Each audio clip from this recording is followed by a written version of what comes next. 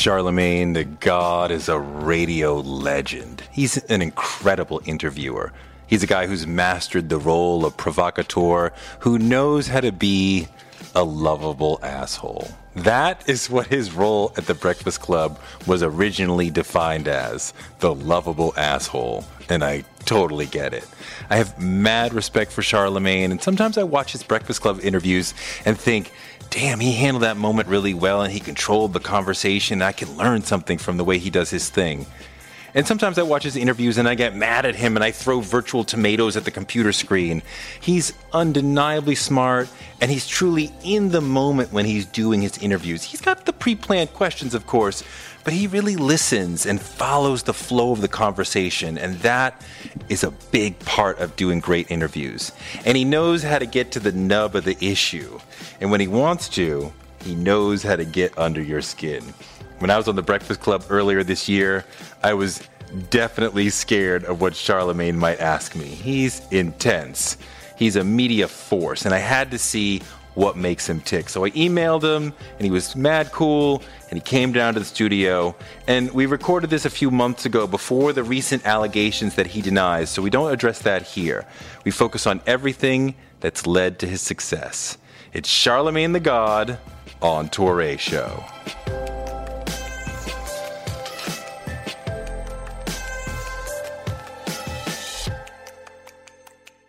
How are you?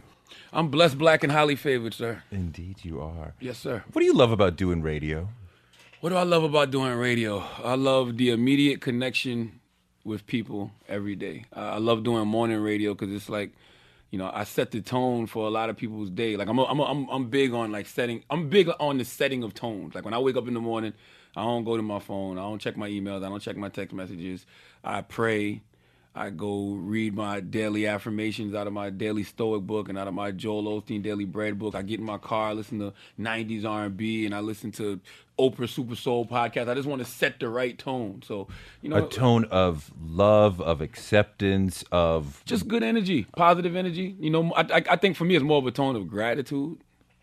Just being thankful. And you know, I actually was thinking about this yesterday. I feel like when I feel gratitude the most is when I'm actually thankful that I can do something for somebody else, when I'm of service to others. Like, you know, you're thankful that you can help a friend with some money, or thankful you can, you know, buy a movie theater out so a bunch of kids can see Wrinkle in Time. Like, Right. I'm thankful for those things. Like, Right. So just attaching myself to that feeling of gratitude every morning. I'm thankful for that. So yeah, I'm just thankful that I'm able to set people's tone every day. Just to complete the thought, at what point in the morning do you allow in the email and the internet? 6 a.m.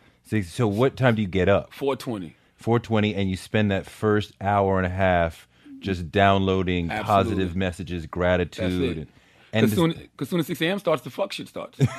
Soon as 6 a.m. is when the show starts, and that's when you start getting all the tweets. Oh, fuck you. You know, I can post, thank you, God, for blessing me with another day of life. Oh, I wish you had died. Like, that's when all of that starts coming in. when that is coming in, what does the positivity that you've downloaded, is that like an antidote? Does that like boost you to deal with the negativity?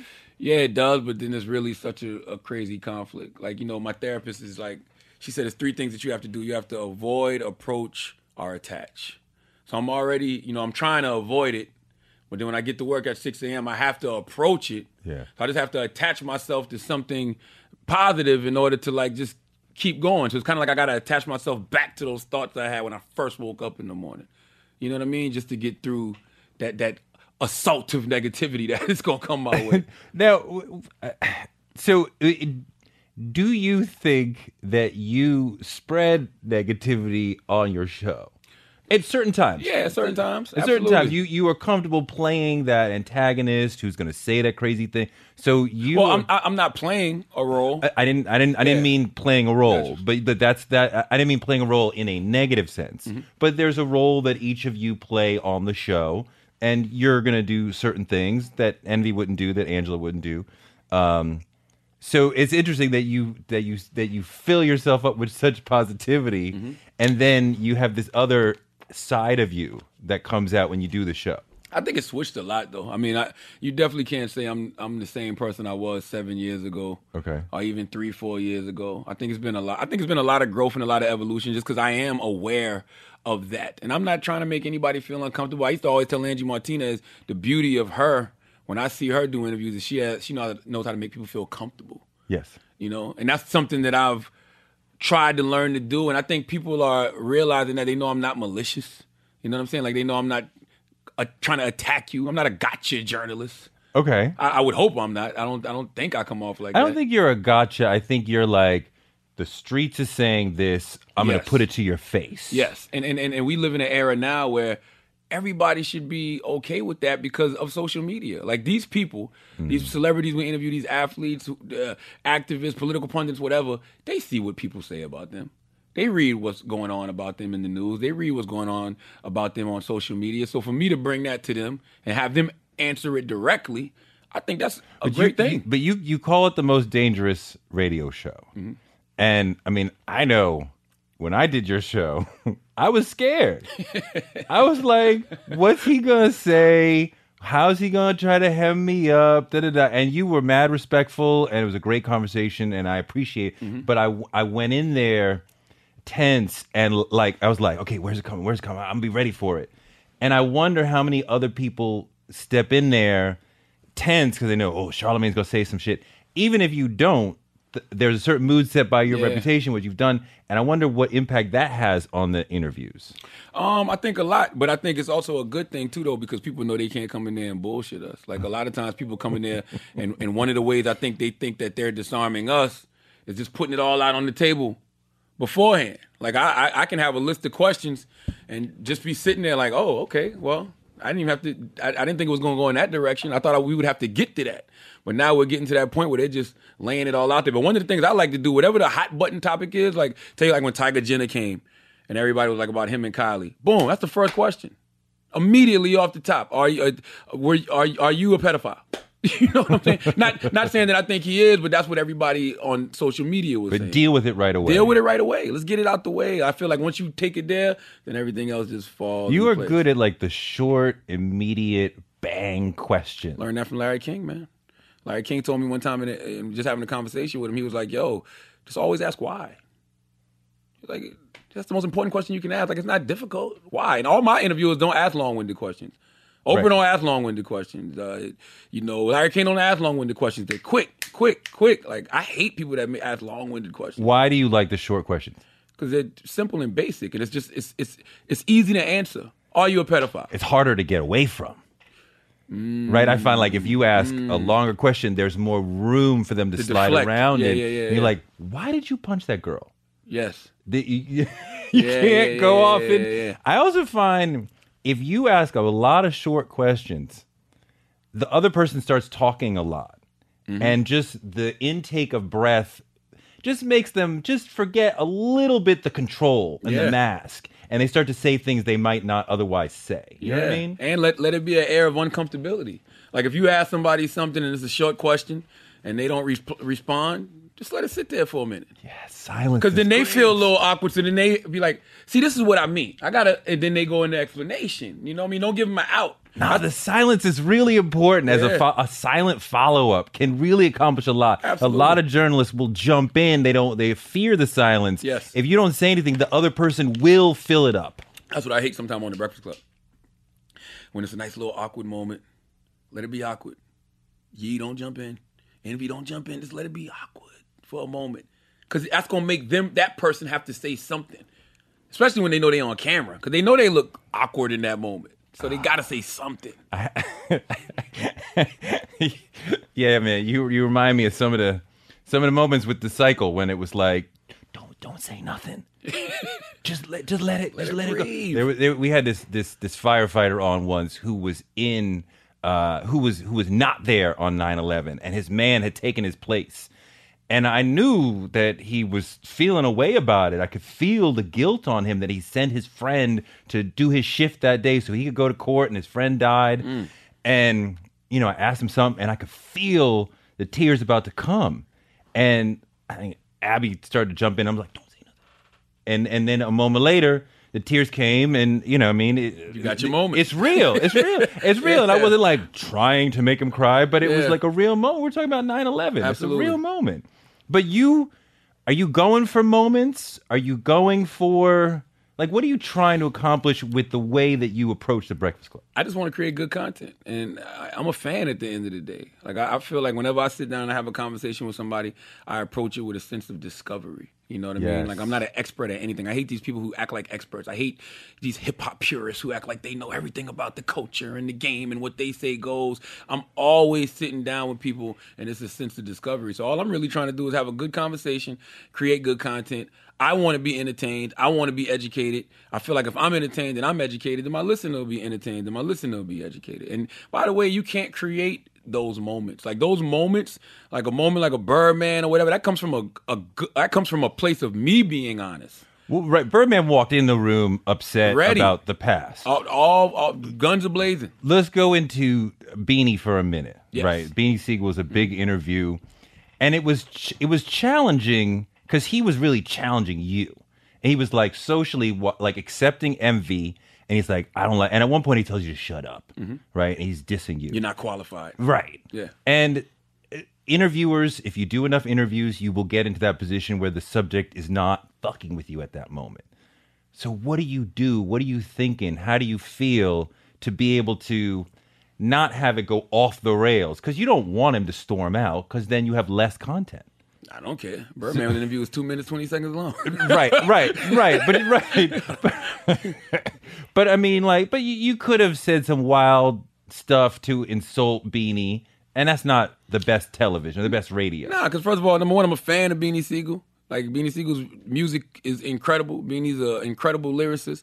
But in that moment, I didn't like the way he was moving when it came to Meek Mill. He had did my man Taxstone's podcast, and it really just sounded like he was hating on Meek. But here he's in your studio on your show telling you to shut up. Yeah. And you didn't attack him. Nah, because it was based off everything I'm saying right now. Like, I told him, I feel like he's an opportunist. But you let it go to Envy. Yep.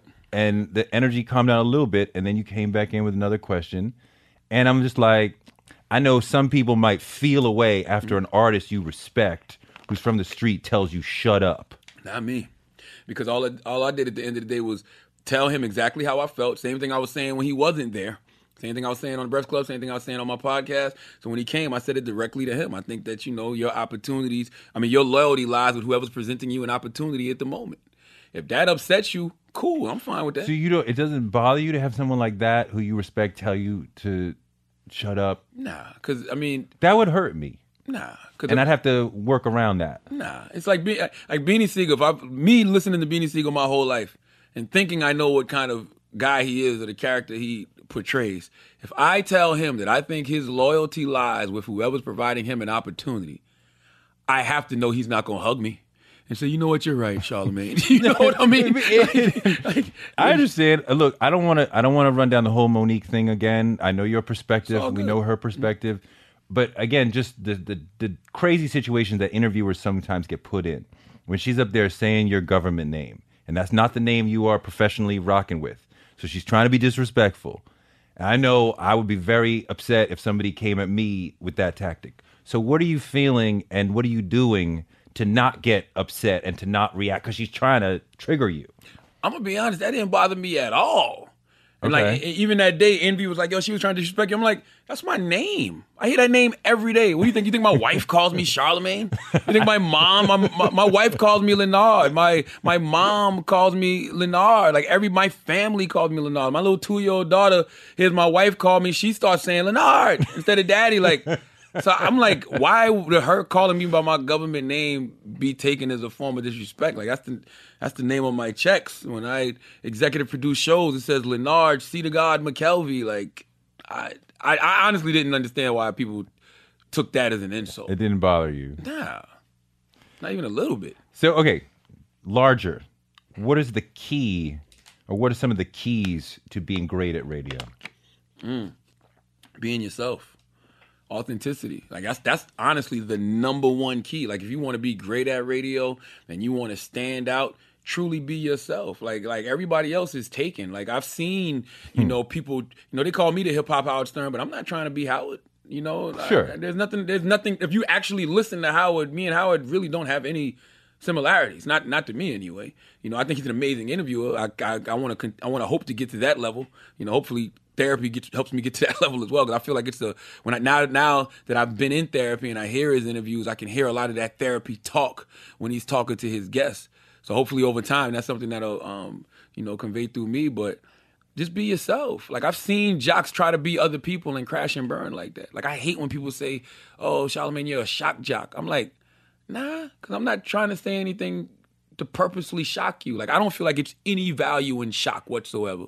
People say shock value. No, there's no value in shock. I personally don't think so. So I just think authenticity, being yourself, like it's the easiest thing in the world to be. Like getting on that microphone, talking about your life, what you're going through, what's going on at your house. Like I'm not afraid to be transparent and talk about things that are happening with me.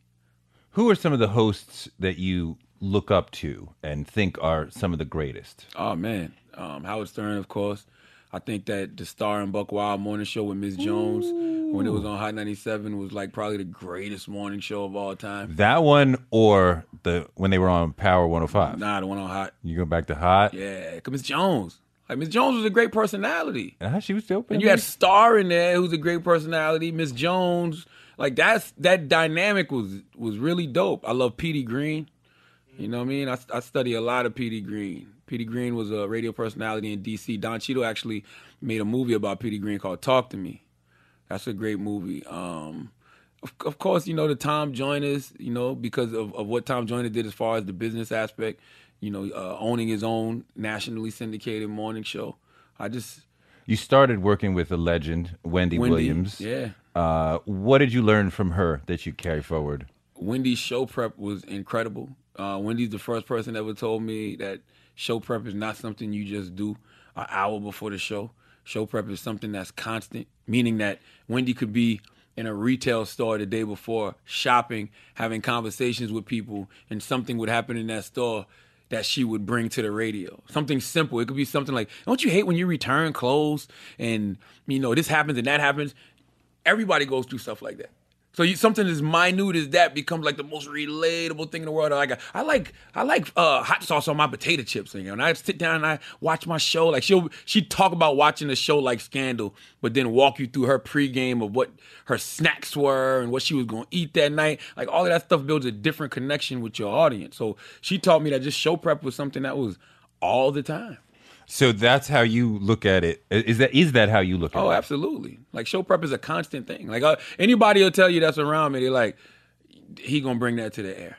You know what I'm saying? Like Envy and Angela be like, I'm not saying that around Charlamagne because Charlamagne gonna talk about it on the radio. Because nothing is off limit. Like let's have the conversation. Like let's talk about everything. Like that's how I feel like you connect with your audience in a real way. So talk about therapy and how it has helped you professionally. Oh man. Therapy has helped me professionally because it's helping me so much personally. And, like I said, I'm transparent. So my personal life is my professional life. But it's just kind of helping me figure things out. But I think before therapy, I even realized that it's okay not to know. I think that that's something that's very lost in this era that we're in. Everybody has to know every motherfucking thing. Like everybody has to be an expert at something. Like nobody can ever just sit back and be like, I don't know. I'm trying to figure it out. Like everybody has an opinion on something. Everybody has a hot take. Everybody has a POV. Instead of just sitting back and saying, you know what, I don't know. And that's what therapy does for me. Therapy helps me just to go in and realize that it's okay not to know. It's okay just to, figure things out. Like my therapist just recently told me, she said, you need to let go of expectations of people. I'm like, wow, something as simple as that. Because you open up your Instagram right now, your Twitter, you read a think piece, or you be like, where is this coming? Like, what's wrong with this person? What is wrong with this person? What are you talking about? You gotta let go of your expectation of people. That's them. That's them. That's their POV. That's their thoughts. Like you can't have people's expectations and align them with yours. Because the way you think is different. The information you have is different. The way you live your life is different. So I can't have the expectations for myself that I have for other people because they don't know what I know and they're not me. So you got to just let that go. You started talking before about therapy infecting your questions. Yes. So how has therapy helped you as an interviewer? Being more understanding. I mean, I've always been a good listener, but, when you sit down with a therapist, like they're really listening. Yeah. And I think sometimes that's why the long form conversation is so great nowadays because, man, sometimes these artists just want to be listened to. And that's why I learned that a long time ago watching Oprah and Diane Sawyer and Barbara Walters. Like, damn, why are their interviews so good? Because they actually sit down and talk to people for an hour. Like, they give it time. You know what I mean? It's not like how when I was first started doing radio and I had a 5-minute talk break, and a 5-minute talk break here and a 3-minute talk break there, and you had to get in and out real quick. Like, no, they really sitting down having conversations. That's why the Breakfast Club, we do a lot of interviews after the show. Because we give time to sit there and just have real conversations with people. So I just think it's helping me just being able to be an even better listener. Because I don't think you can ever stop improving on listening. Right. Everybody's always so busy trying to improve on talking instead of improving on listening. I mean, I would imagine the effort to know yourself and the learning of yourself would give you a chance to understand other people. Yeah. I mean, I know that's why in a lot of ways it might be affecting my professional career because when you're young and you grew up in like South Carolina and you new to all of this, you think you know about the industry, but you really have no idea. So you believe every world star hip hop conspiracy. You believe all of the things you see on YouTube about people. I came up with Wendy Williams. She's telling me everybody's gay and this, you know what I mean? Like I've got all of these things in my mind. So when I'm talking to these artists, I think I already know. But then as you grow in the game and you start to rise, you start looking online and seeing things about yourself that are totally not true. Like, I mean, absolutely, positively, not even remotely true. I've seen Charlamagne is gay. I've seen Charlamagne bleaches his skin. You know what I mean? Charlamagne's wife is white. Like I mean, just straight up lies. So once you know that, then you know that a lot of these things that you see about your favorite celebrity, your favorite entertainer, is not even true. Now, if you can still choose to ask the question if you want. Just because it's out there, it depends on what the roar is about it. I'd be like, yo, online they saying this about you. Yo, I read here that they said this about you. How do you feel about that?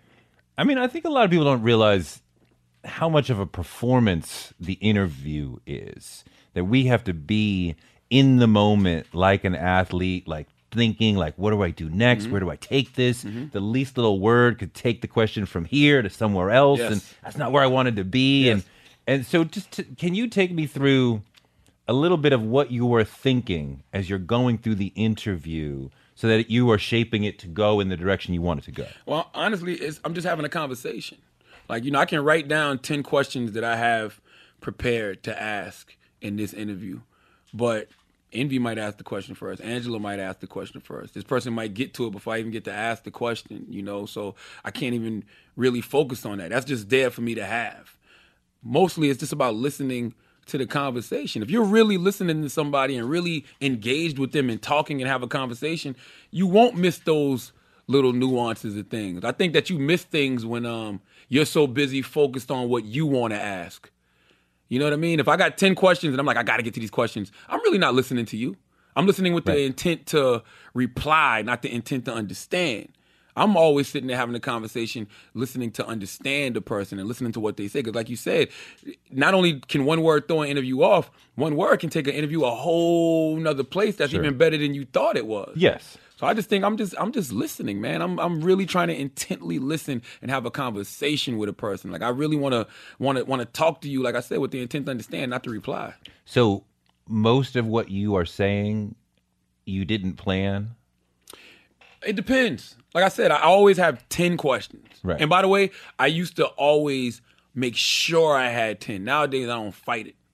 If it's 5 good questions that I want to ask or something that I see everybody talking about on social media, we're going to get that. We're going to ask that first and get that out the way. But sometimes people say things in interviews that take me somewhere else. Like I was talking to Pastor John Gray and his wife this morning. I don't want to mispronounce the name. It's Aventura, I believe. But, they were talking about marriage counseling. And, you know, that's just the conversation that came up. So I'm like, yo, you know, y'all, later on, I'm like, yo, y'all mentioned marriage counseling, you know, but y'all don't seem to have problems. And so they went into a whole conversation about, yeah, it's maintenance. But that's just coming from me listening and hearing them say, oh, yeah, we go to marriage counseling. Because I think I might have asked them, who helps y'all? Who do y'all talk to? I didn't think they were going to say they go to actual marriage counseling. So that just opened up a whole broader conversation that I know a lot of my listeners going to be listening to, like, yo, I'm going to look into that too. You know what I mean? I mean, that is about your natural curiosity. Right? Sense of discovery. Yes, and just tapping into that, and just I'm interested in you as a person. Yes. And not just tell me who the producers on your album are. And I hate those. Right. But like, you know, what did you go through while you were making this record? And, you know, marriage counseling, even though you seem to be good. I mean, that is such an important part of it that a lot of people miss, I think. But that's what I said. It's all about that sense of discovery. That's the beauty of being a fan. You know what I'm saying?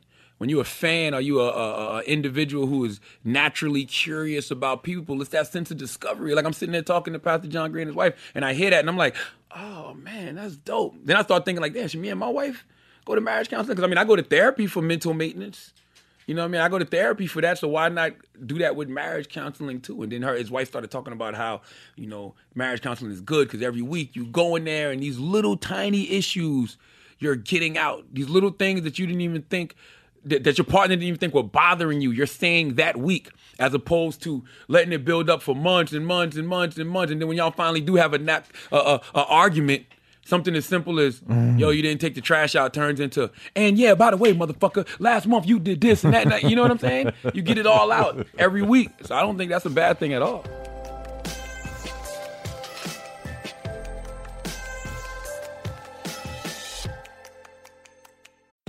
We live in a world where you can get anything you need delivered to your door thanks to DoorDash. If you don't want to do the dishes or you feel a little sick, let DoorDash bring dinner tonight. My family uses DoorDash all the time because it connects us to our favorite restaurants without us having to drive. Last night, we got some Indian food for my wife, some gumbo for me, and sushi for the kids. And everyone was happy, and we didn't have to do the dishes. The process of ordering was quick and easy, and I love DoorDash for real. So I was so happy to do this for them because I'm a customer, because I know DoorDash is your door to more. Must be over 21 to order alcohol. Alcohol available only in select markets. DoorDash, your door to more. Download the DoorDash app now to get almost anything delivered. One of the people who helped inspire me to want to be in broadcasting is Oprah Winfrey. She's an inspiration for so many of us, but her daytime talk show was so incredible. And it told me that you could be Black and authentic and real on TV, and that made me want to do it too. Black Stories, Black Truths is NPR's new collection that's a celebration of Blackness. Each of NPR's Black voices are as direct, varied, distinct, and nuanced as the Black experience itself. In the Black Stories, Black Truths collection, you'll hear stories of joy, resilience, empowerment, and how to create world-shifting things out of struggle. Every episode is a living account of what it means to be Black today, told from a unique Black perspective. Black perspectives that haven't always been centered in the telling of America's story, but now they are the story. On NPR's Black Stories, Black Truths, you'll find a collection of some of NPR's best podcast episodes celebrating the Black experience. Hear a feed of episodes from across NPR's podcasts that center Black voices. Turn on NPR today and hear a range of voices as varied, as nuanced, and as Black as we are. Stories should never be about us without us. Listen now to Black Stories, Black Truths from NPR, wherever you get your podcasts. Influencer. It's a word that gets tossed around a lot these days. There is a woman who went the distance, who broke ground as the first true influencer by living a remarkable life. Her name, Elizabeth Taylor. I'm Katy Perry. This is the story of the original influencer. This is Elizabeth the First. Elizabeth the First, the podcast, wherever you listen. Do you think about the quality of your voice, like the way your voice sounds? That's funny you say that because I used to, but I don't anymore. But then I was listening. I'm on TV One Uncensored, the Uncensored show. I'm gonna be on it this Sunday on TV One, and I'm listening to myself, and I'm like, damn, I sound a little weird. Like my voice has changed over the years. I didn't feel like I sounded like that. Like I literally was listening to it this morning, saying that to myself. So, I don't know. I don't air check myself as much as I used to. You know what an air check is in radio when you would listen back to your show, and I don't really do that. Like, I watch interviews every now and then, but that's about it. You used to listen to all your shows all the back. time. Oh man, when I first started radio, when I started in 1998 at Z93 Jams, every show I'd go home and listen to every show. When I worked at Hot 98.9, every show. When I worked in Columbia at the Big DM Hot 103.9, I listened to every show. Looking for what? Just trying to be better. One thing that I was always told, my man George Cook, salute to George Cook, he's operations manager at K104 in Dallas. He was the first person to hire me and give me a full-time job in radio. Still a great mentor to me to this day. He would always tell me I need to have more of a conversational tone. So I was always looking for that conversational tone because he said it always sounded like I was screaming at somebody and talking at people instead of talking to them. And I don't think I really started to develop the conversational tone until I started working with other people in the studio. And when you start working with other people in the studio and having conversations with them in there, you're not screaming at that person when you're talking, So it's like I think I started to learn it then because I started to really understand what it meant to have that conversational tone on the radio. So once I started working with people, whenever I would do the show by myself, I still understood how to have that conversational tone. But I think I really mastered it when I was working with Wendy because she's the queen of the conversational tone. She's your friend just talking to you. By herself. Yes. Think about that. Incredible. Sitting in the studio by yourself for 4 hours. Incredible. Before I got there, she was in the studio for 4 hours by herself. Yeah. Talking. And I've seen her do she could do a whole show by herself. Yeah. Trust me, there's been times Wendy did not want to talk to me and she would ice me out and act like I wasn't there. So I would be sitting there watching her have a full conversation with herself. It's unbelievable. Can you show us the difference between talking to the listener and talking at the listener? Like, what does it sound like? Talking to the listener is like, Power 105.1 is your home for hip-hop and R&B. This is that new Drake, God's Plan. Yo, you seen that video? That video's amazing, yo. Drake gave out $1 million. Shout out to Drake. Up next, we got the new Fetty Wap. No, Fetty Wap ain't got no new music. Whatever. It's Power 105.1, hip-hop and R&B. Like, that's talking at the person. You're not even... It's like you're not even acknowledging the person. It's like you're driving in the car and yes, you're and I never wanted to be an announcer. That's talking with them is more like what? I'm talking right now. It's the world's most dangerous morning show, The Breakfast Club. Angela Yee, DJ Envy, Charlamagne the God. And it's like, yo, man, salute to everybody who came out to my screening of Wrinkle in Time last night, man. Wrinkle in Time, I'm telling you, it's the perfect daddy-daughter date. Like, I took my daughter to go see it in L.A. and, like, you're going to be asking your daughter one simple question when the movie is over. Will you come look for me? like that. It's just, what I'm saying? Like, conversational. That's regular. It's regular. Right. It's what I might say to you at the barbecue or whatever. Or asking the question, have y'all seen the movie Wrinkle in Time yet? Yo, I wouldn't took my daughter to see it last week. Like, I'm asking the question. You're driving in your car. You're like, nah, I haven't seen it. No, yes. Now Charlamagne telling me why I need to go see it. Like, that's the difference between talking to somebody and being an announcer and just yelling like, free pizza, come get your free pizza. Like, that's literally how it sounds. But even without the volume difference, I can hear a big difference of I'm just having a monologue versus I'm having a conversation that allows you in, even though you're not literally here. Yep, absolutely. So how many radio jobs did you have before The Breakfast Club? 6.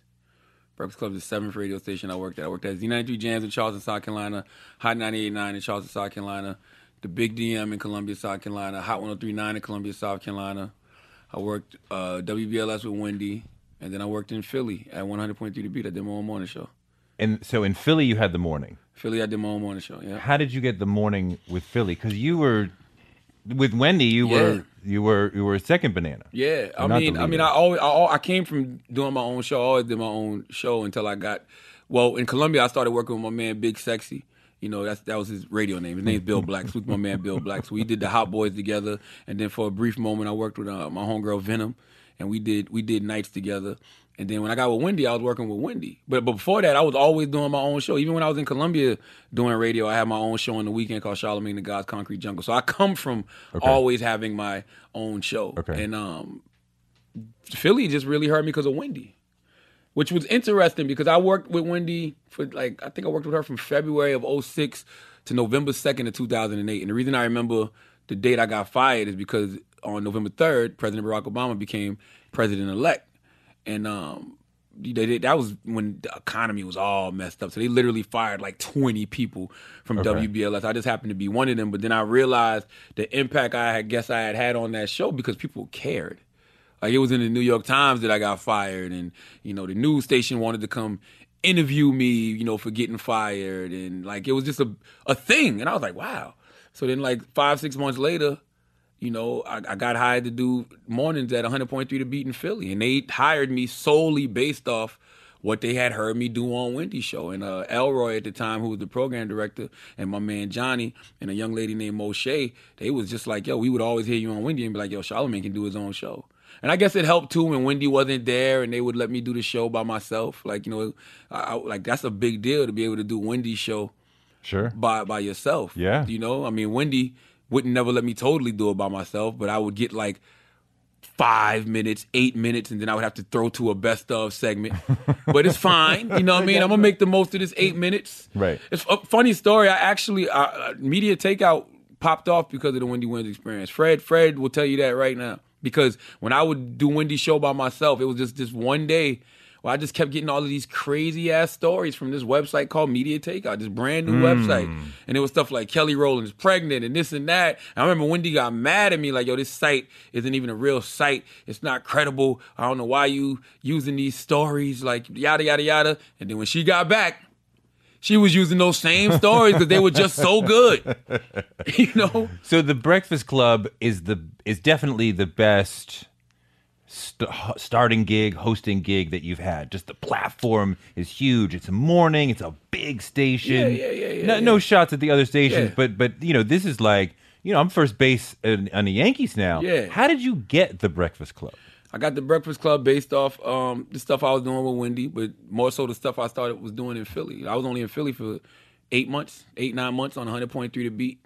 And, it was Charlamagne the God in the morning beat. But what it was, the beauty of it was Philly is what you call a PPM market.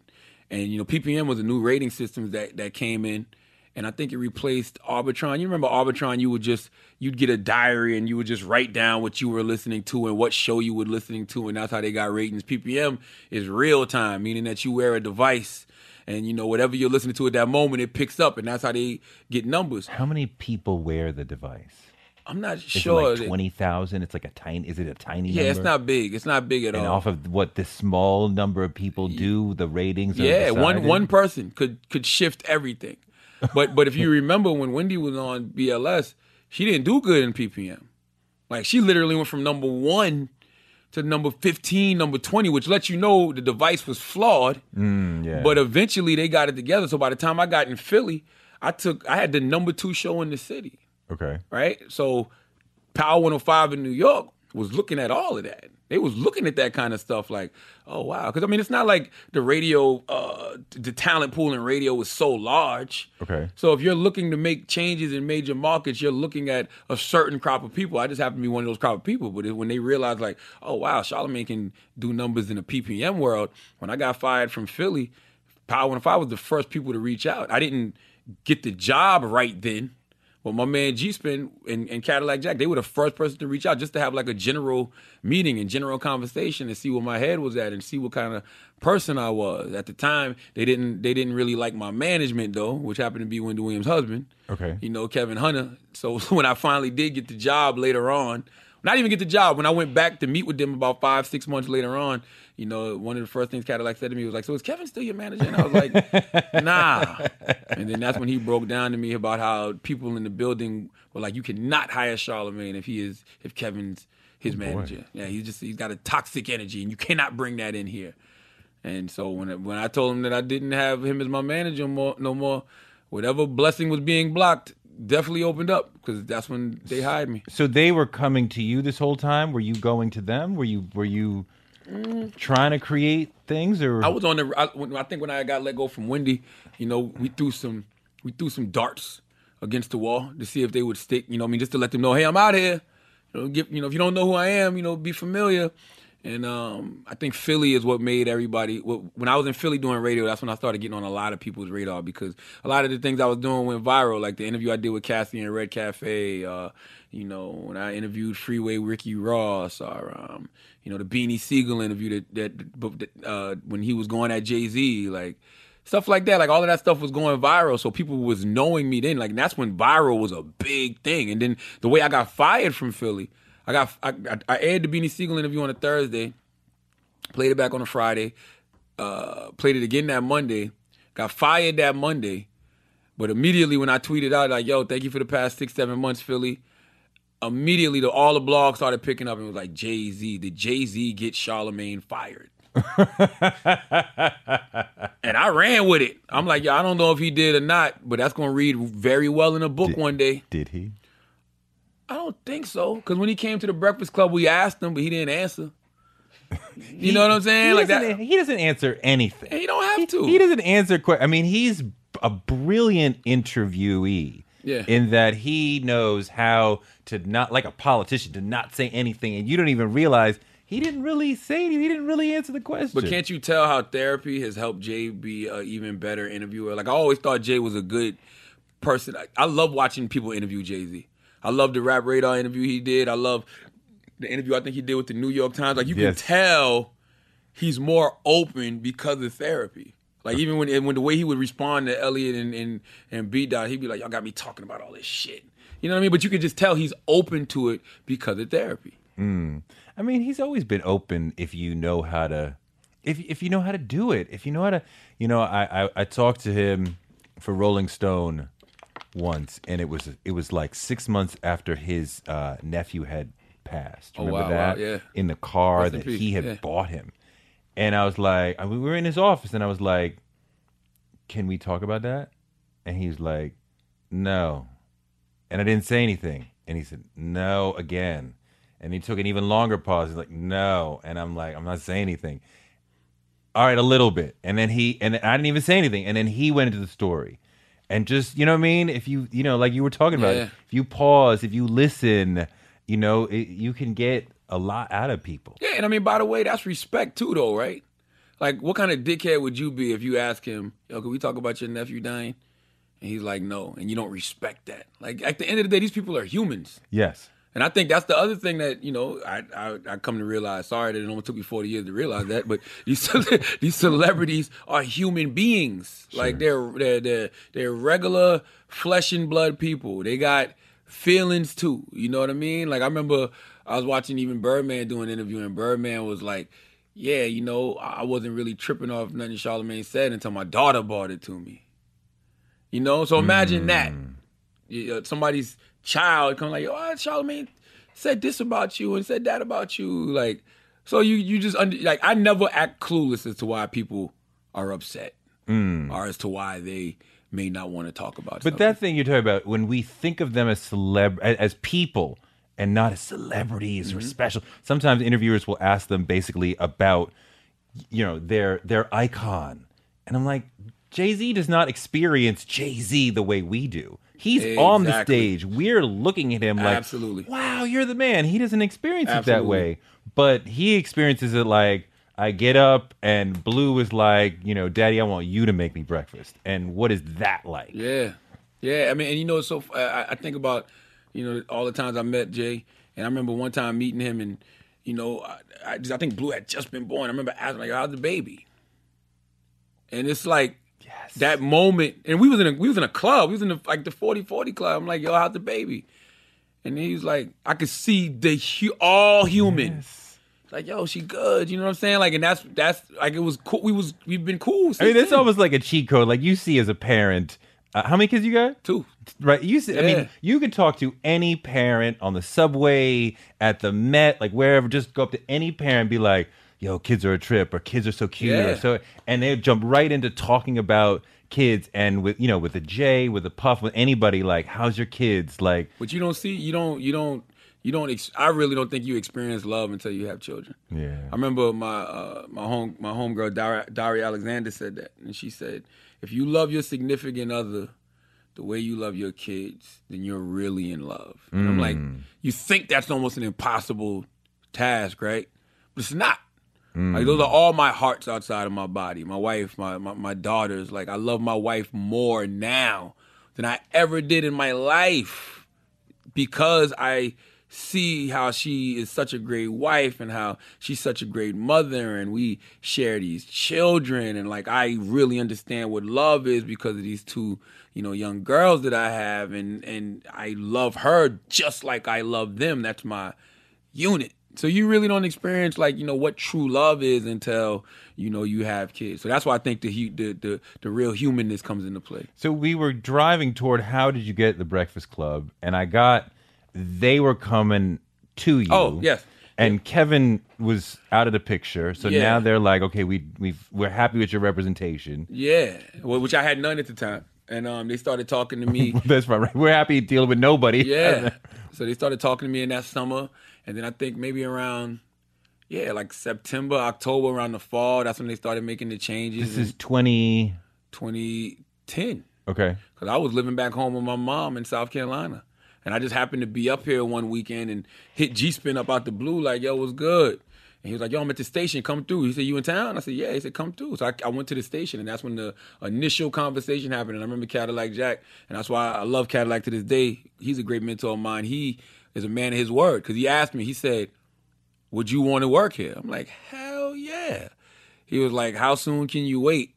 I'm like, for this job? For as long as you want me to, because like you said, that's morning radio in New York. Right. It don't get no bigger than that. Right. It don't get no bigger than morning radio in New York. Right. So, yeah. What number was Power 105 at that point in the morning? In the morning, I don't even think they would. They might have been top 10, maybe okay, 8 or 9. Not even in the game. Nah. Who was number one in the morning at that time? Nah, Elvis Duran. Elvis Duran, 1834. Elvis still number one. Elvis Duran. Oh yeah, you're not beating Elvis. Out of where's he out of? He's New York. Z100. Okay. Yeah. You're not in. I meant out of the urban. Oh yeah, definitely Hot 97. Definitely. Or Steve Harvey. Either Hot 97 or Steve Harvey. I'm not sure at the time. So when they're talking to you, you were the first piece of the puzzle. Actually, they hired Envy, but they had Envy in the afternoons. Okay. I was definitely the first piece of the puzzle as far as, okay, if we're going to do a morning show, Charlamagne has to be on the morning show. Because I remember having conversations with Cadillac, and he was like, yo, who would you want to do mornings with? And I remember telling him Angela Yee. Because Angela Yee, as far as being a woman, and not even just being a woman, just a radio personality, period, she was like, her name rang bells just off doing satellite radio. And I remember Cadillac saying, but isn't she kind of like you? And I'm like, nah, she's just on satellite radio. So, you hear the cursing, you hear the raunchiness, but me and her are like totally different. And plus I had worked with Angela as well, because Angela was one of those people that when I was doing radio and when I wasn't doing radio and I didn't have a radio job, she would tell me to come up to her show. And I'd sit in on her show and be her co-host for the morning show. And that was good because it kept my name out there. So I guess that's kind of like what planted the seed in G-Spin mind, like, yo, they actually sound good together. And I guess he had been telling Cadillac that. So when I told Cadillac Angela Yee, he had his reservations just because of what he thought she was, but he was just, he was wrong. And then they brought in Envy. I remember sitting in Mike Kaiser's office, and Kaiser was like, yo, you know what's about to happen. They about to put you in. What does eating healthy mean to you? Whatever your eating goals, Thrive Market is the best place to get all your groceries and household essentials. And getting Thrive shipped to your door is like having a great supermarket right outside your house. I love that Thrive Market carries brands with the highest quality ingredients and ethical sourcing methods.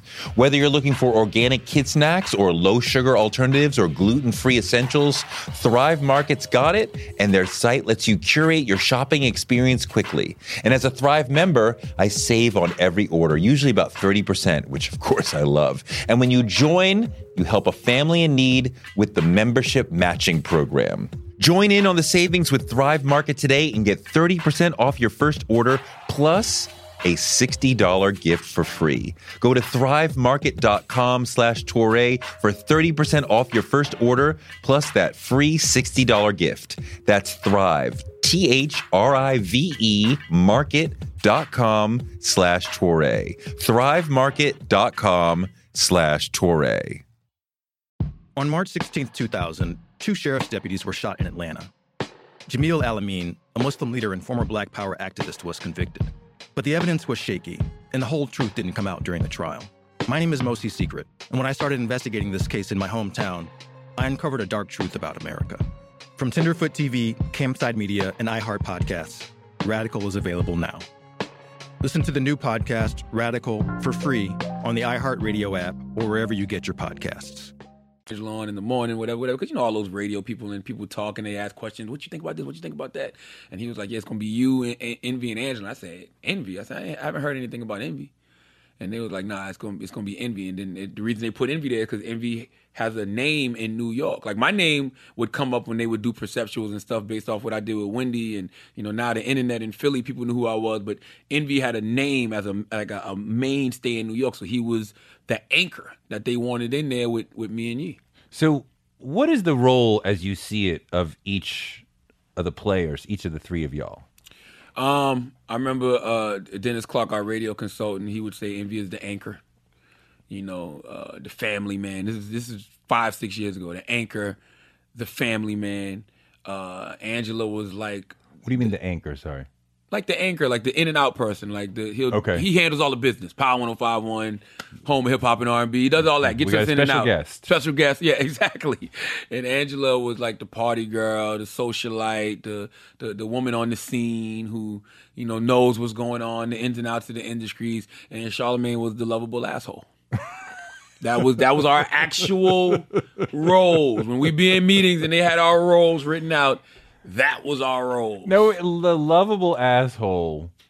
I love that, and you fully embraced that. Yeah. Were you doing that before Absolutely. The Breakfast Club? I've been doing that since elementary school. Okay, wait. I met you doing Wendy. Mm-hmm. I don't recall, and I was a huge Wendy fan before and after I was on the show. Mm-hmm. I don't recall you being that in the Wendy era. Oh, easily. That's what I was there for. I was a hitman for hire. like Wendy. I remember you had. Did you do the Donkey of the Day segment on Wendy? No, I used to call people donkeys. Yes, you did that. I just don't remember the Charlamagne of. And maybe it's just my ignorance of the Breakfast Club, the Darth Vader of radio. I don't remember that as the Wendy era. I almost got into a fight with Flavor Flav because I was telling Flavor Flav he was cooning on Wendy. Chingy came up there and I was like, yo, you like the poster child for whack rappers. I was a hitman for hire. Like Wendy's made me get at people. Now mind you, Chingy and Flav, I had no problem with that. Wendy's made me get at people that I didn't want to get at. Like Kelly Rowland. I remember she told you go attack. Oh yeah. What did she tell you? Like, I want you to get at her. I never used to ask no questions. I want you to get at her. Get at Kelly. Just get under her skin. Oh yeah. So then would you do? Did you do the that? one time she did, I kept messing with Kelly. I was like, yo, Kelly, we both sidekicks. Like I was like, it was fucked up. Like when you hear it back, like, and Kelly was like, yo, dude, what's wrong with you? Like, and I felt so bad. And I remember Kelly, the first time Kelly came on the Breakfast Club, and Lala, who I'm really great friends with, hit me up like, yo, Kelly's on the show. And Kelly said last time that she sat with you that, it wasn't a good conversation. And, you need to make that right. I said, yeah, La, you know how it was when I was at that other situation. I said, I got you. So when Kelly came in, I apologized to her. I told her the truth. Like, I apologize. You told her that when he sent you? Yeah, absolutely. You know what I mean? I have seen in my career, if for whatever reason you don't get along with X artist, you may never see that artist again. Yeah. You may or may not get anybody else from the label again. So there's a tremendous social pressure to make sure that you get along with a given artist, because there's any number of other people whose doors will close if you don't. Well, those days have changed now, though. What do you mean? I don't think. Well, first of all, I think people really feel like all press is good press. So people aren't afraid to come in there and have those uncomfortable conversations. I think labels push the artist like, nah, go up there. You need that.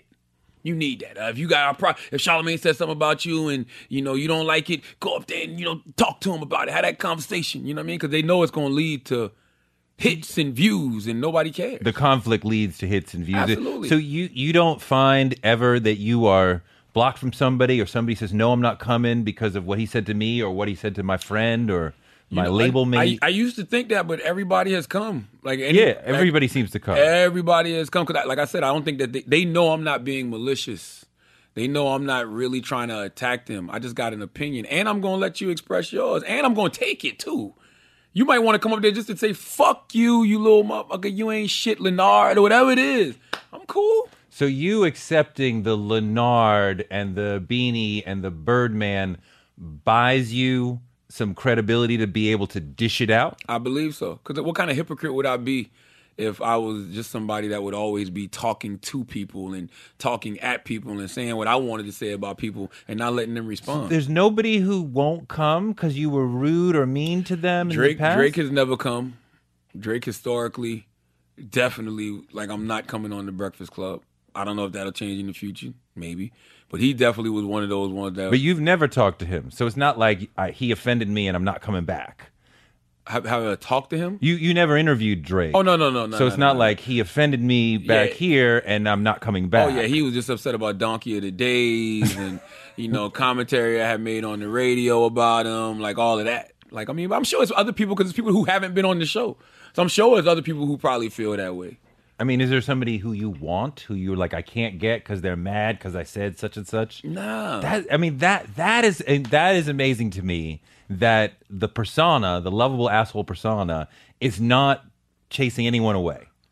No. But because I honestly think they know it's coming from an honest place. Right. So whenever they feel like coming up to the Breakfast Club and dealing with whatever I got to say at that moment, they'll come and do it. So do you ever do a rough interview and then you get a call from, the label, the Leors or whatever, that higher level, where they're like, dude, what the fuck? Oh no, I'll tell them suck my dick. I don't want to hear that shit. No, seriously, you can't. No, I'm not an industry person like that. Because I've gotten those calls. The article comes out I can't believe you wrote that, blah blah blah blah, and I'm like, I've had that's how I really felt, but and you don't even get that. I've had 2 phone calls, ever. One was from Diddy. One was from Jay Prince. Diddy's a caller. Yes. And Diddy called me when I gave Donkey of the Day to the album Last Train to Paris. And I was like, yo, this is shake weight music. and I saw a tweet, and one of the tweets was like, yo, if history serves us correct, Diddy's going to get Charlamagne fired. So I hit my man Sean Prez. I'm like, yo, what's up with this? Why would he retweet something like this? Sean was like, I'm going to get y'all on the phone. So we got on the phone. And mind you, Diddy didn't like when I interviewed Cassie. But Diddy talked to me like a human being. Okay. Diddy was like, yo, that's my girl. Okay. How would you feel if somebody came at your girl like that? I as a man, I got no choice but to respect that. I'm like, damn, he's right. But that goes back to, you realize these people are human. Sure. And they're not just some robots. And then after we got over that, and I'm like, you know what, man, you right. I was wrong with Cassie, blah, blah, blah. But Last Train to Paris, I didn't like the album. He was like, "Come on, man, you gonna get on this train." So he don't have a problem with you not liking his music, right? But it was the personal thing. And the other call I got was from Jay Prince about Drake. What? Jay Prince called me, and Jay Prince was like, "Yo, it was from an unknown number. I don't even know why I answered it." He was like, "Charlamagne, you know who this is?" I said, "No." He said, "It's Jay motherfucking Prince." He said, "You stepping on my toes, Charlamagne. You on my toes. I feel you on my toes, Charlamagne." He was like, "You got a Drake album at the house?" I said, "Yeah, I do." He said, "I want you to look on the back and read to me who the executive producers are." So I'm like, Brian Birdman Williams, Ronald Slim Williams, Jay Prince. He said, "Exactly. You're stepping on my toes, Charlamagne." He said, "It's a lot of things that I don't like. I don't like Winnie the Pooh, but I don't go around saying I don't like Winnie the Pooh." and then he said to me, he goes, "Can you promise me that you're not going, you're going to ease up off my toes?" And I didn't want to lie to him. Cause I'm like, I said, yo, I don't know if I can promise you that, because I don't know what this man might do tomorrow that I may not like. And Jay Prince goes, "Well, I can't promise you anything then." What's that supposed to mean? I don't know, but I didn't want to find out, But this was years ago. Has that changed? Oh, yeah, Jay, my man. Me and Jay Prince have, that's No, I my mean, guy. has that changed what you said about Drake on the air? No, because this was literally like 2012. My rhetoric towards Drake didn't change till like, when did Back to Back come out? When was that? 2015, 2016? It was around the time when Meek had the ghostwrite and stuff and all of that. Because when Meek came out and was like, yo, Drake got ghostwriters, this and that, yada, yada, yada, they sent me those reference tracks. Like those reference tracks that the dude Quentin Miller had made for Drake, they sent those to me first. Like I had those. I didn't want them. And the reason I didn't want them is because, I don't know if you remember when I played the audio of Floyd Mayweather reading. And that was fucked up. That was fucked up. That did not feel good. Nobody called me about that. I didn't get in no trouble for that. So Nobody you didn't like that? I didn't like that. I personally You felt bad about was like, that. oh, that was fucked up. Because I did it for all the wrong reasons. I did it because I'm like, yo, this shit, Jimmy Kimmel and 50 Cent and all these people talking about they'll pay him $1 million to come read a Dr. Seuss book. And, people want to know if Floyd can read. And we actually got audio of him reading. We putting that on right now. This shit about to rip. This shit ratings going to be through the roof, yada, yada, yada. I did it for all the wrong reasons. I was looking for a moment. I was trying to create a moment. So I was forcing a shot. It didn't feel good. So that's how I felt when I got the Drake reference track. So I hit up Jay Prince like, yo, man, I got these. I don't want them. Whatever, I'm going to forward them to you in the email, whatever. And then I called a friend that I didn't even know was a friend of Drake and told her about the situation. And I guess that's when she told Drake, and then that's when the whole thing happened, and I ended up in the bottom for Charlamagne. Drake in particular aside, you're not trying to create moments, but you've been part of so many. They happen around your work so much. Thank you to God. Thank you to the radio gods. It can't be. I mean, it's like, poker isn't luck. The same guys end up at the top all the time. It's not luck. Like, it can't be just luck and God that you keep nailing these moments. Maybe listen, I pride myself on consistency. I like being consistent. Like, I want to be consistently one of the best multimedia personalities on the planet. So all I ever try to do is go on that radio station and perform radio at a high level and be authentic at a high level. Not forced authenticity, because the problem I have now is you see all of these kids now, they think keeping it real is the way to cut through in radio. Like when you ask me, what does it take to be a great radio personality? And I said, be yourself. A lot of these kids aren't being themselves. They trying to be me, or they trying to be, Jesus and Mero. They trying to be what they see working. Just like back in the day, people saw Howard working, they tried to be Howard. They saw Star and Buck working, they tried to be Star and Buck. That's what I see now. So it's just like, that's not being authentic. Being authentic is not having a negative hot take just for the sake of trying to look different. Mm-hmm. Like, yo, you like Black Panther? It was okay. I didn't really appreciate just Black Panther. Like, shut the fuck up. Yeah. It's a great movie. You know what I mean? Yeah. Like, people are being contrarians on purpose. So for me, I never try to be that. And I think that's the ebbs and flows of me as a personality that people are intrigued by, because some days they'll like me, some days they won't like me, some days they'll tell me I'm contradicting myself, but actually I'm just changing my mind, and I think I'm fine with that. Do you think you are harsher on women than men? I don't know. That's something that I hear a lot of people say, but I don't think so. I mean, like when I look at there's all these, Charlamagne's craziest moments, Charlamagne's most inappropriate, all these videos online. And they will generally be Charlamagne saying something aggressive toward a woman and her reacting. Yeah. Or a tough guy getting at you and you, like, backing up. Well, the thing with the women, it's not like I was ever, like, pressing them. I was actually being a fucking pervert. Yeah. You know what I'm saying? Like, I was listening to the TV One show Uncensored, and I think I told it to Harry, like, yo, you ever had somebody, like, walk up behind you and masturbate? Like, that's just me being a pervert. Like, I suck a fart out your butt. It's not like I'm not pressing I wasn't pressing the women, like, yo, you ain't shit, yada, yada, I'll beat you. Like, that's corny. Like, I would never do that, But I don't think I'm harsher on women than guys. I just think I was a pervert. At one point in my life, like, honestly, I was a fucking pervert. Like, I was saying this vulgar shit to women just because. Like, I really don't know. Like, maybe I was in my freak bag at that time. Like, I was smelling J-Lo's chair. Honestly. No shots about that. Yeah. I'm not mad about that. That was fucked up. I'm not mad about that. Yeah. But, I mean, in general, it does seem like you were...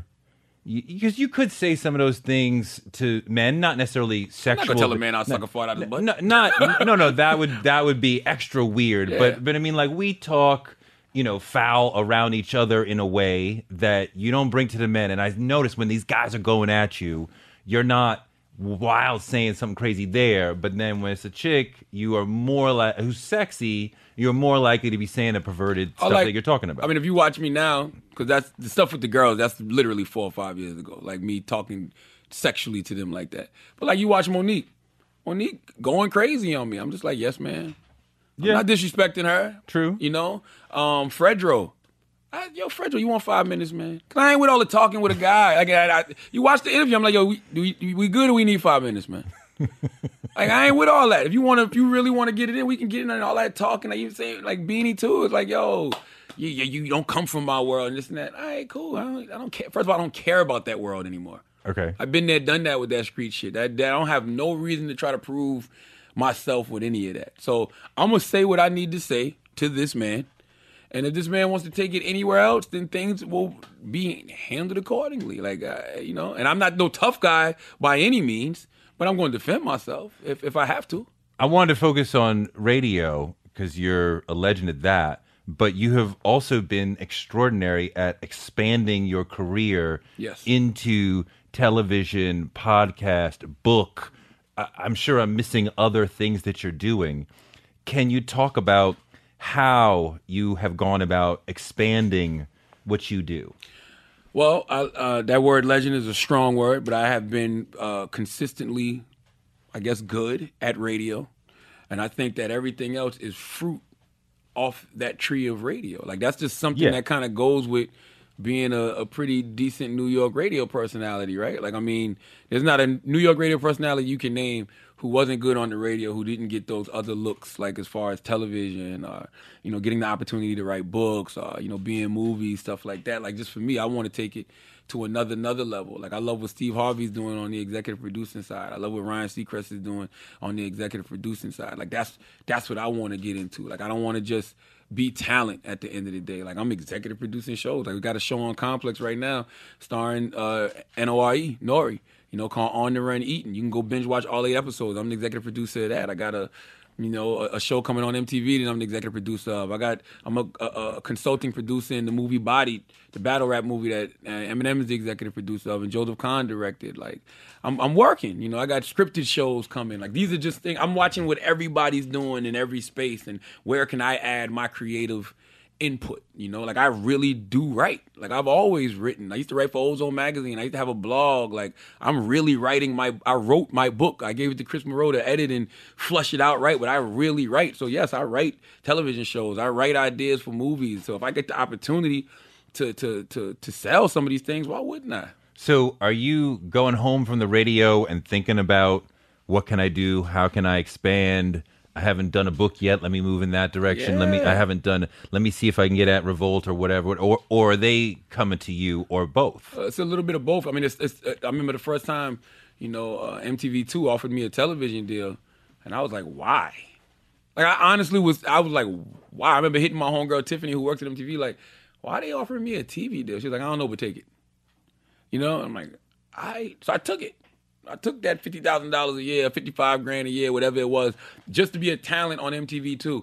There was nothing on MTV2 at the time. Like, I was like, but then it turned into Guy Code and Girl Code and Guy Court and, Lil Duval, Ain't That America. And I've had 2 talk shows on MTV2, Charlamagne and Friends and Uncommon Sense. And Andrew Schultz had shows over there. Like, so it grew into something. And honestly, that's always what I've liked. Same thing with Power 105. Like, we started there. Like, nobody was checking for Power 105 the way they are now, but we grew it into something. So when they came to me with that television opportunity and I took it, I didn't know that it was going to turn into, 5 years later, me executive producing shows and all of that stuff like that. I mean, okay, so when I know that doing the Breakfast Club is going to bring opportunities in the door, but what I'm really interested in is how you took things out, how you took the capital that you were building, came up with an idea, and sold that. So what's something that you did that you're proud of that we can talk to the folks about? Here's how you use this level of fame at radio,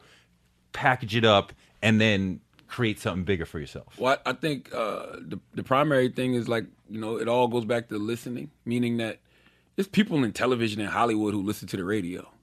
So when these people are sitting down with me and they want me to be the host of some show, I'm having conversations with them and just asking them questions about, how did you get into executive producing? Like, how did you shop this show? And that was one of the relationships. I remember Bethany used to have a talk show, and I thought I'd be on Bethany's show. And the executive producer of that show, his name was Terrence Noonan. He introduced me to an agent named Adam Nettler. So they kind of like took me on the host scroll when it came to these talk shows and daytime talk shows. Like, this is the next guy that y'all should be looking at to host a daytime show, whatever. So I started meeting a lot of people through that. And I remember Adam introduced me to somebody named Doug Banker. Now, Doug is a TV guy. Doug's got like a movie coming out. He's got the World Star movie coming out on Netflix. He's one of the EPs of the Nori show with me. And it's like, being that I knew him, when Nori came on the Breakfast Club and started talking about how he had this idea where he wanted to, be the new Guy Ferrera or whatever his name is, or the new Anthony Bourdain. I'm like, oh shit, that just makes too much sense. Like, NORE, niggas on the run eating. Back then you was talking about just, getting money or eating however you could in the street, but now you're talking about eating for real? Like, that just makes too much sense. I'm like, yo, Doug, you know Nori? Yeah, I know Nori. He got this idea, boom, boom, boom. And that's how you connect those dots. By just meeting people in that world. You meet people in that world and you're like, yo, I got an idea for this. And then you get some agents and some managers that you trust and they make it happen. Like, I'm still learning the TV world the way that I'm still learning the TV world. I'm nowhere where I'm going to be in that TV world. Trust me, that what you see Issa Rae doing with Insecure and you see Donald Glover doing with Atlanta, I got one of those coming soon too. Like, soon. What is it? I'm not gonna say, but you'll see it real soon. You'll see the announcements and everything real soon, and you'll be like, "Oh shit, wow!" He told me that it was gonna happen. Like, because I don't just speak things. Like, anything that I'm talking about now, the seed's already been planted, and that's what people don't realize. Like, Nori's show just came out this year. We planted that seed 2 years ago. People don't respect the process. That's why in my book I talk about putting the weed in the bag. Because remember in Belly, when DMX and Nas was at the table and they was bagging up the weed and the two young boys was like, yo, we want to quit school and get money with y'all. And DMX was like, man, shut the fuck up and put the weed in the bag first. Then get money. You can't skip the process. You got to put that weed in the bag. Then you got to go hit the block and you got to sell that weed. Like, people don't respect the process. Like, anything you see me talking about now, like when I told you about this show, trust me, that weed is already bagged up.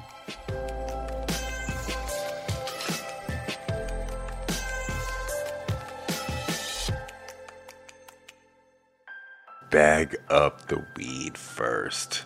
Jay-Z says it like, finish your breakfast. Other people say, take care of first things first. It is good advice. Respect the process. Build a foundation for your success and then go after it. Put the trees in the bag and then sell them.